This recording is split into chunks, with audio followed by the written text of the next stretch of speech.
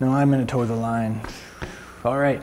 So I'm going to do a shorter talk today. You saw in the email I sent out yesterday, I said, I read through the passages, and usually Yeshua gives me a message, and he just didn't that time. He didn't. It was remarkable. I usually go through and I write down the things that he shows me to communicate about or ideas to develop. And that time there was just nothing, right? I mean, I really enjoyed studying it with him and all of that. So I just sat there for like half an hour. I was like, Yeshua, what do you want to talk about? And it was just, really enjoyed being with him, but nothing. So anyway, this morning I was sitting there and all of a sudden 4 things came to my spirit. So I'll share those 4 things and then we'll have some discussion. Let's look at Joseph and 2 parallels between him and Yeshua. Now, when you look at the figures in the Torah, there are 2 figures especially that are prototypical of the Messiah. One of them is Moshe, who came with his family on a donkey to the people of Israel, like we talked about last Shabbat. And Moshe said, Yahweh your God's going to send you a prophet like me. Well, that turned out to be Yeshua, who was like Moshe. The other primary figure who's like a Messiah type in the Torah is Joseph. Joseph, the son of Israel. And the sages of Israel have read the story of Joseph, and they have known that this is a prototype of the Messiah, but it's paradoxical. There are some things to wrestle with, because Joseph gets rejected by his brothers. He's rejected by the people who should receive him. He has these dreams of being the leader of the family, of ruling, as it were. And man, it just does not go over very well, right? And so he gets totally rejected. I mean, they're going to kill him, and they're like, well, we might as well make a little money off him while we're doing it, so let's sell him into slavery. And he goes down to Egypt, and he suffers intensely for 13 years. He was 17 when he was rejected, and he finally ascended to the position of viceroy in Egypt at the age of 30.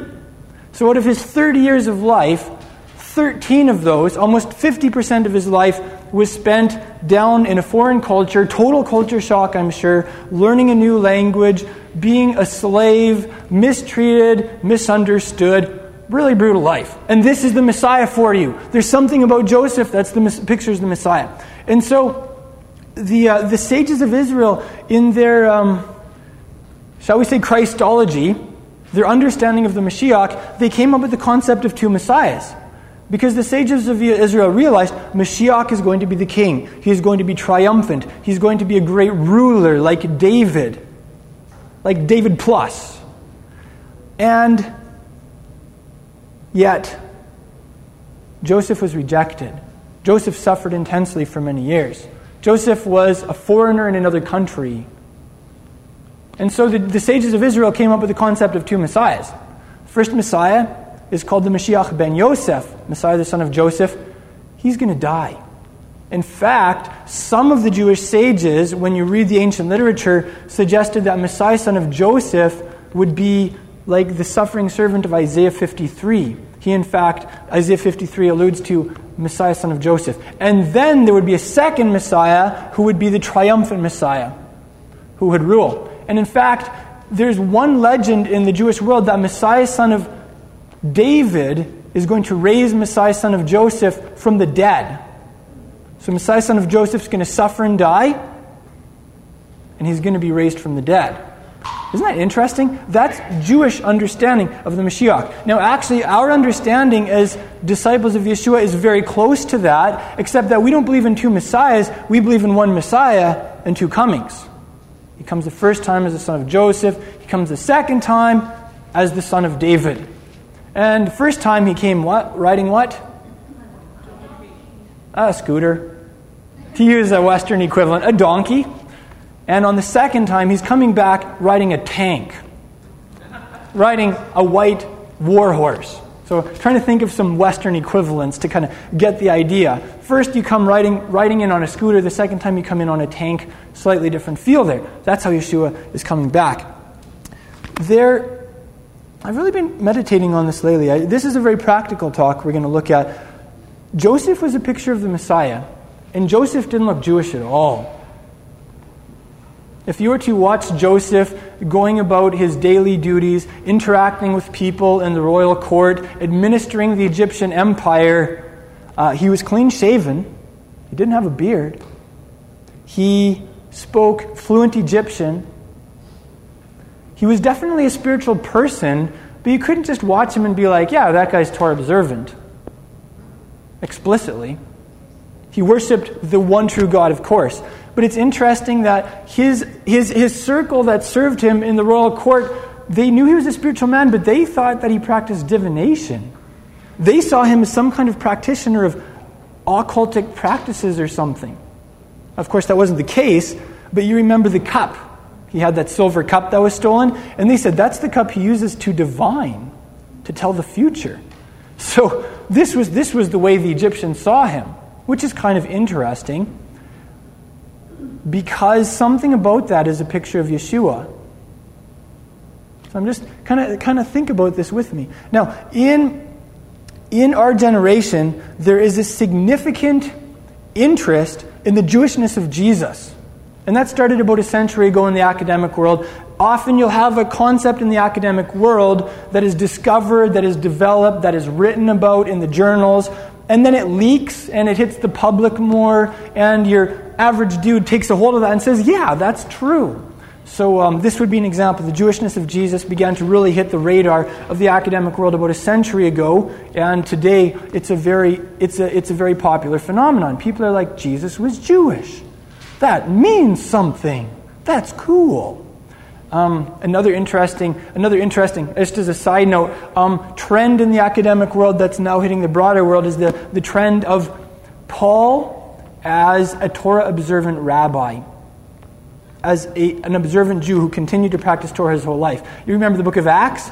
He actually went to the temple. He paid for the sacrifices necessary for 4 Nazarites to finish their vows. It says when he was at Centuria, on his way to Jerusalem, he had his head shaved because of a vow. That was a Nazarite vow. That was ceremonial law. Paul was practicing ceremonial law when he had his head shaved because he was keeping a vow. And do you know how you top that vow? You go to Jerusalem and you make offerings, animal offerings, in the temple. And he was going there to do that. And you know the story, right? The leaders of the Jerusalem community said, Paul, there's some stupid lies going on about you. Some people have believed rumors that you actually don't keep the law anymore. You're not observant. And so Paul and these guys decided the best way for Paul to publicly declare that he continued to be Torah observant, that he continued to walk in the order that God laid out in the Pentateuch, was that he should go and pay for these guys' vows and make some offerings in the temple. And that's what he was doing when that riot happened. People freaked out, and he ended up being arrested, and that began a 2-year process that culminated in his arrival in Rome. Man, if you read the commentaries on that, some people think that was all these Jerusalem legalists' idea, and Paul was just a weak-kneed, spineless chameleon that just went along with it. He just buckled to the legalists. That's so inconsistent with who Paul is. Did Paul ever back down? Was Paul ever afraid to face anybody and to not compromise for the truth of the gospel? Simon Peter was in the Messianic community in Antioch, and Paul thought he was being a little wishy-washy about the gospel. He felt he was being inconsistent. I think he used the word hypocrite. And he confronted him publicly to his face. Like, this is the rock. This is the guy who was appointed as the main leader of the early Messianic community. Paul had no problems with stating very clearly what he thought. And yet, in Acts 21, he makes animal offerings to publicly state that he continued to keep the law. I think we need to go back and read that over again. It's only when we understand the context of a Torah-observant Paul, a Shaul that continued to structure his life in accordance with the mitzvot, that we can understand his letters. A Torah-observant Paul is the context for the epistles. Without that context, you end up doing what Shimon Kepha, Simon Peter, warned about at the end of his second letter. He said, our dear brother Paul, he writes some stuff that's a little hard to understand. And people who aren't grounded in the Word, lawless types, they're really prone to twist his words, mess it up. Ta-da! 2,000 years later, that was a really perceptive warning. I think we need to go back and read that disclaimer from Simon Peter. So anyway, This trend of the Jewishness of Jesus a century ago is now a very popular trend. For a lot of people, that is how their messianic journey begins. That is how their Hebrew roots walk starts. It's like, wow, Jesus was Jewish. I need to explore this. I want to know him better. For me personally, that was how my journey began. Recovering my Jewish heritage, studying the Hebrew language, applying the Torah to my life. It began with I love Jesus passionately, and I want to know him better. It's what I live for. And he was Jewish. And I don't know anything about the Jewish world. I have never been to synagogue. This was when I hit age 20. And so, I went to encyclopedia set at home, and I looked up Judaism. I thought, you got to start somewhere. So, for a lot of people, that's the case. And this is the good thing. This is the flag that we fly. But at the same time, isn't it interesting that Joseph was a son of Israel? He was circumcised. He was a fourth-generation member of the covenant. Very orthodox in terms of his internal faith life. And yet, if you looked at the guy, you would not have guessed it. Clean-shaven, speaking the Egyptian language. He's definitely spiritual, but you just can't really peg who he is from one glance. Isn't that interesting? I'm not saying that we should ditch the Hebrew language. I'm not saying that we should all go and shave. I really love my beard, personally. I really love Casey's beard. He has an awesome beard. And if we had a trophy today for beards, you would win the trophy hand down. Totally. So I'm not suggesting that we should walk away from that. But when I look at the body of Messiah today, I wonder if things aren't the way they are for a reason. Sometimes we look at the body of Messiah and say, it's so un-Jewish. They just don't keep the Torah. They have no understanding of any Hebrew. And that's an area where I think we do need to be restored. We do need to grow. But at the same time, I think maybe just like Joseph was in Egypt for a reason, and he looked like an Egyptian, maybe there's a reason that the body of Messiah is in Egypt and looks like an Egyptian. Maybe there's a reason behind this. But maybe this isn't where it ends.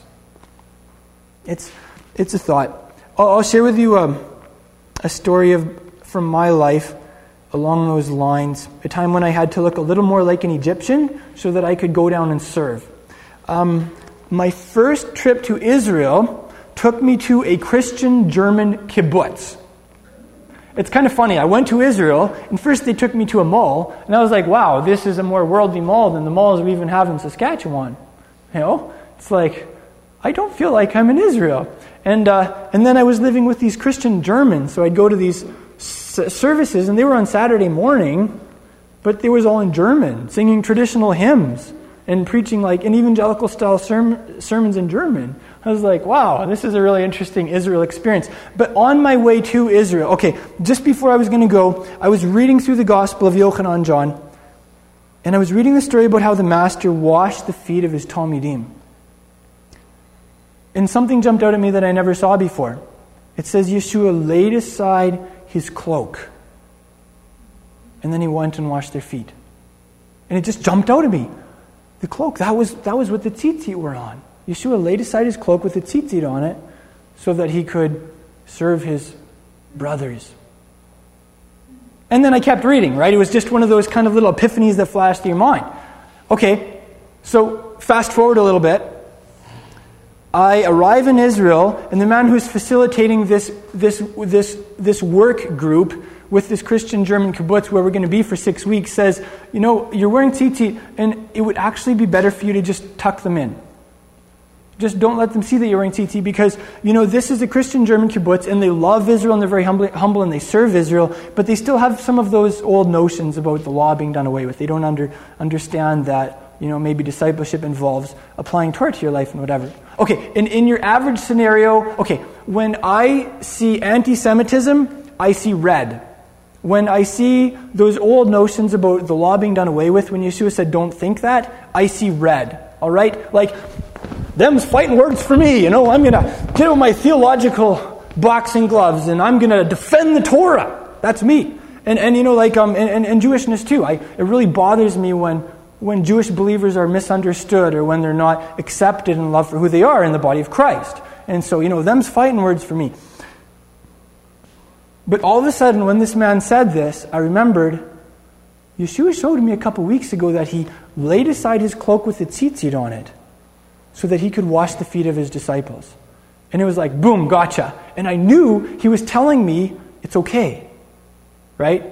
You don't have to get out your Pro Tora machine gun. You don't have to put on your boxing gloves. Just be humble.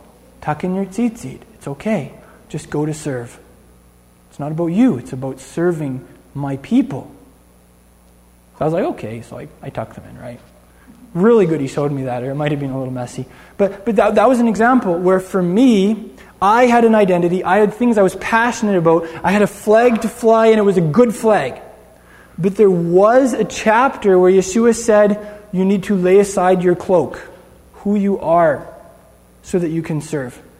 Now, I'm not suggesting that means quit being Torah observant. I'm not suggesting that means go and break mitzvot, because that is sin, and we never sin to serve. I think it's more of a heart attitude sometimes. Are you so consumed in yourself and who you are as a Torah observant person, as Messianic, as Jewish, or whatever the case may be? Are you so kind of wrapped up in the movement that you're a part of that you forget that you have brothers and sisters in the city who believe in Yeshua, but they're just not there yet? Do you have a heart to serve the body of Messiah however you can, even if it means emptying yourself, laying aside your rights, maybe even temporarily forgetting who you are and kind of stepping out of your box or your comfort zone? We see this with Joseph. We really see this with Joseph. So, on the one hand, it's really sad that the concept of a Jewish Jesus is not just misunderstood. It's often totally rejected and hated, even in the church. It's like somehow when he was raised from the dead, he was buried a Jew and raised a Gentile.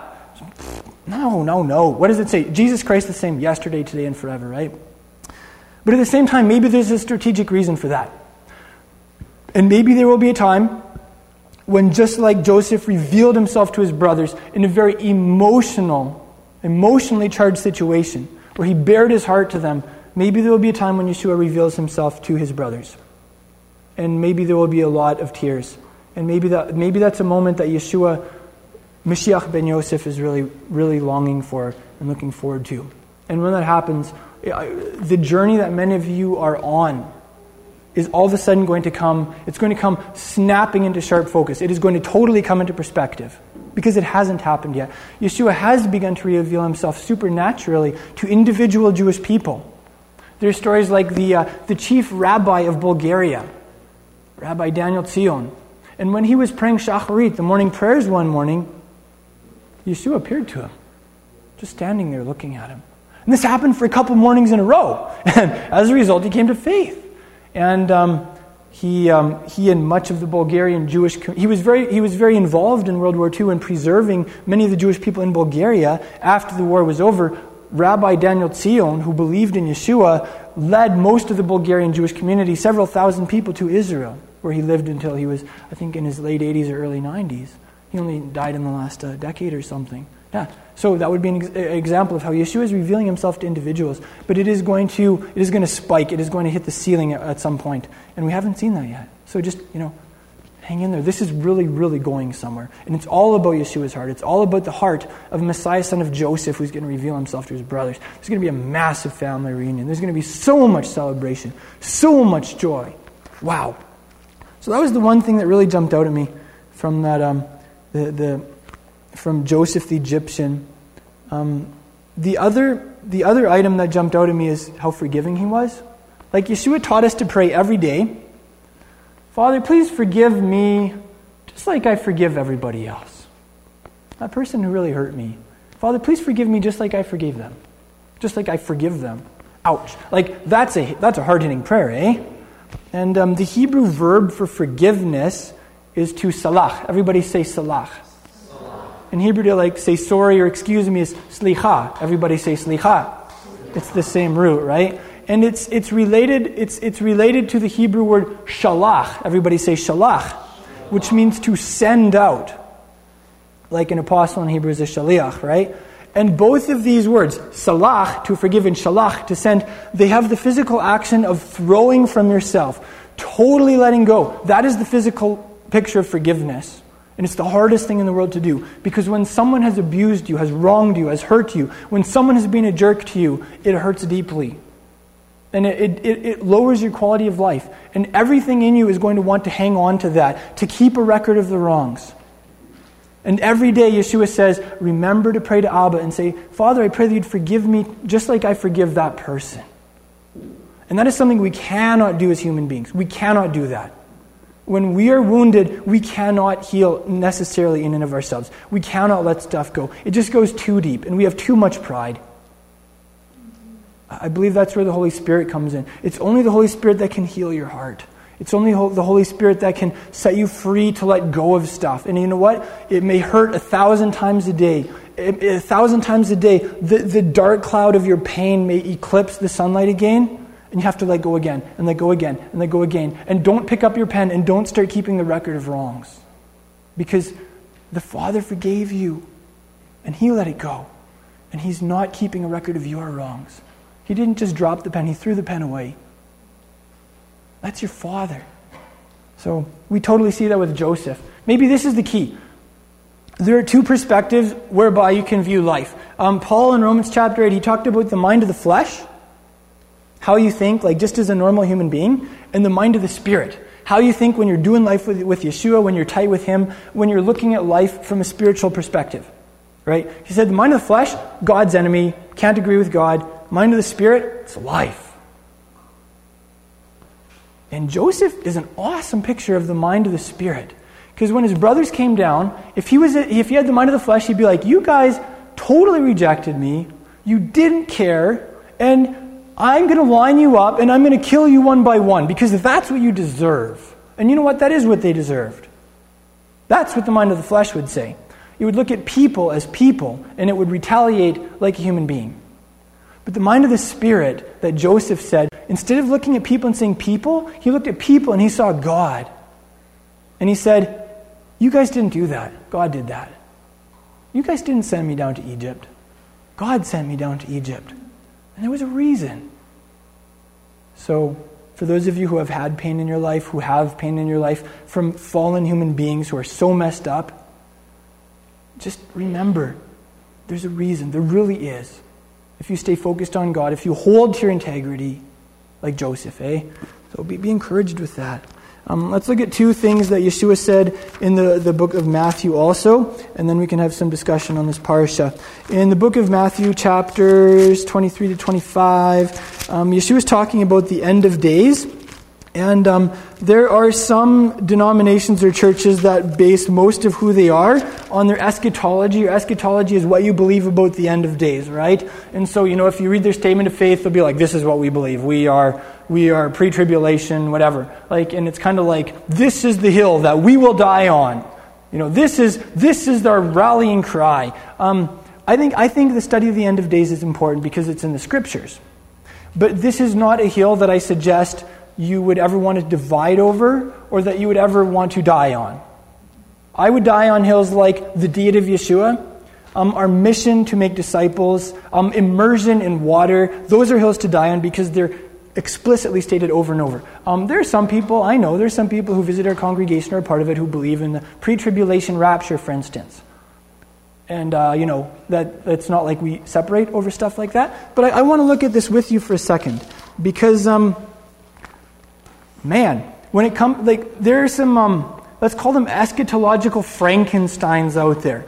Frankenstein, all of these different body parts, and they were kind of sewed together, and then somehow electricity gets I didn't even see the movie, but you hear about him enough, you kind of get the idea, right? And then he gets zapped with electricity and he comes to life, and it's like, we created a monster.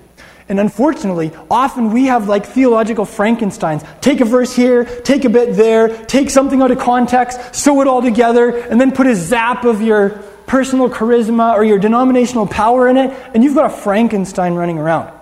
And I will share with you my opinion. My opinion is that the idea that the church is going to be raptured out before the tribulation and the Jews are going to be left behind, my opinion is that's an eschatological Frankenstein. You get it from a verse here, a verse there, but there are some verses that just don't fit that paradigm. Some very important verses. And also, when you just read the words of Yeshua, the red letters in Matthew chapter 24, my conclusion would be Yeshua was talking to his guys like they were going to go through that time period. Let's just look at it together for a minute. I'll share with you how I see it, right? Matthew chapter 24, verse 15, he says, when you see the abomination of desolation set up. Yeshua is talking to his Talmidim. He's talking to the Messianic community, the church, shall we say. And he's saying, you're going to see the abomination of desolation set up. And head for the hills when you see that happening.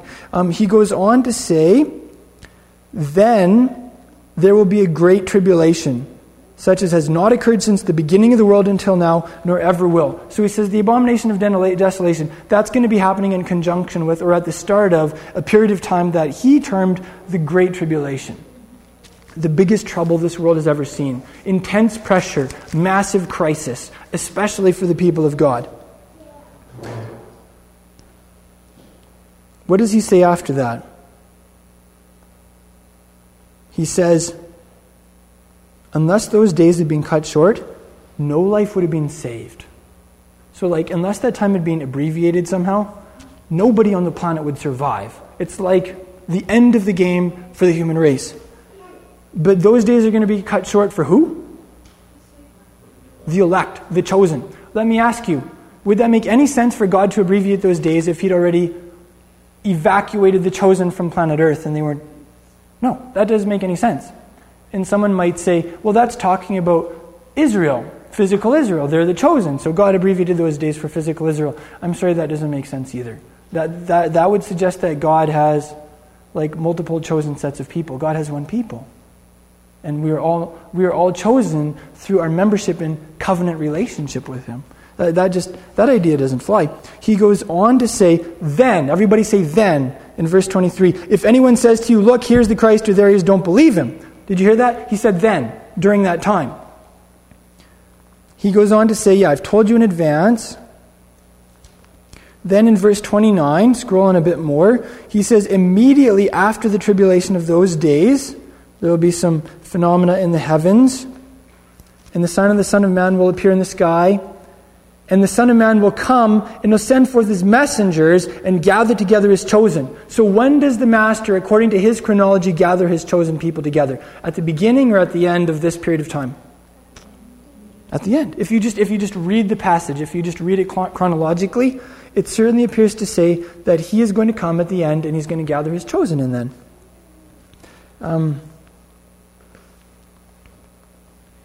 And then he concludes by saying, but you don't know which day, and you don't know the exact time, so stay on the alert and be ready for me to come at any time. Most people will say, this is how you be saved. And then they'll often say, pray the sinner's prayer, and then do a couple different things. And for many people, they'll be like, yeah, I'm saved because I prayed the sinner's prayer, or because I went to church a while ago, or something. Maybe this gives us a bigger picture of salvation. Yeshua in Matthew chapter 24, verse 13, says, the one who endures to the end, he'll be saved. Hear that? It's a marathon. It's not a 100-yard dash. You don't just burn intensely for 2 months and then burn out. Endure to the end. He who endures to the end will be saved. So there's a place for just hanging in there and toughing it out. And he will pull you through, right? Look at the verse right before that too. Matthew 24:12, he says, most people's love will grow cold. Why? Because lawlessness is increased. The Greek word there is anomia. Everybody say anomia. The nomos is the law of the Torah. Anomia means amoral means without morals. Anomia means without the Torah, without law. And that terrifies me because there is a move in the Western world today, and it began as a secular movement that basically discarded all absolutes, that discards any sense of law, and that's very popular today. It's a lawless concept. And unfortunately, we have our own Christian version of that. Sometimes it even goes under the phrase, it's not about religion, it's about relationship. And I agree, it is all about relationship, not about religion. But sometimes people say that and they think, yeah, it's about relationship so I can do whatever I want. And God's law has no place in my life. Ouch. So I just encourage you, if you want to keep strong and hot in your love for the Master, if you want to burn brightly during the darkest times, cultivate a healthy love for the law of God. Value discipline. Value the structure that He's given. Go back and read the Torah for yourself and say, Yeshua, I want to do everything in this thing that you said to do. And everything that you said not to do, I don't want to do that stuff. Because in the process, you'll find that love for God increasing. And that's a very simple but effective safeguard towards just staying safe. One last thing I'll leave you with from this passage. In Matthew 24:20, Yeshua is talking to his Talmidim, his disciples, and he says, pray that your flight won't be on the winter or on Shabbat. Yeshua expected that his disciples would still be doing Shabbat. Why else would you pray that? Let's just think about the possibilities. You could maybe surmise, okay, Yeshua's disciples are in Israel, and a lot of things shut down in Israel. So, there aren't as many taxis or buses running. So maybe Yeshua was thinking that his people wouldn't care about Shabbat, and they'd be really sloppy with that one, even though God said it's an eternal sign of His covenant. And so, you should pray that it won't happen on Shabbat, because then the taxis won't be running and you won't be able to get away in a taxi. I'm sorry, that doesn't make sense. That's really inconsistent. You'd think it would actually be better, because if everything's shut down, the streets are open and you can make a beeline out of there a little faster on Shabbat. The avenues of escape would be more open. You're not going to have something like that. Other than that, I can't even... Okay, another thing maybe people would say is, well, that's just for the Jewish people. So, Yeshua expected the Jewish people to continue to value Shabbat and to observe Shabbat to such a level they wouldn't even want to flee on Shabbat. But then what about all the rest of Yeshua's people? Do the Jewish people get Shabbat on Saturday and they get to value that beautiful sign of the covenant, and then Yeshua's Gentile disciples get to just have Sunday? Or just don't get anything? I don't know. That doesn't make sense to me. Maybe Yeshua relates to his bride as a whole in the same way. I believe that. So I encourage you, look up that verse and read some commentaries. It's a very powerful verse that says that Yeshua expected that we as his people would continue to cherish Shabbat, we'd continue to practice Shabbat to such a degree we wouldn't even really want to travel long distances on Shabbat or flee if we don't have to. Isn't that interesting?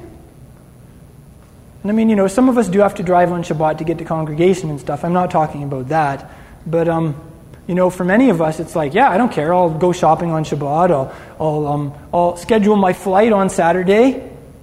And when you read this verse, Yeshua is saying, I expect that you'll actually value Shabbat to such a degree you won't even want to travel on Shabbat. You'll really preserve that day. You'll protect the sanctity of it. That's how I would read that verse. And again, is that a legalistic thing? No. It's about staying hot in your love for God. When you value the law of God, when you apply it, it's going to keep your love hot for Him. Shalom, I'm Izzy Avraham, and thank you for joining me for this talk. I delivered these messages live during the years I was leading a congregation. They're now hosted by my Hebrew school, Holy Language Institute, at holylanguage.com. If you're interested in the talks I've done since then, or if you'd just like to say thank you for these teachings, become a member at holylanguage.com.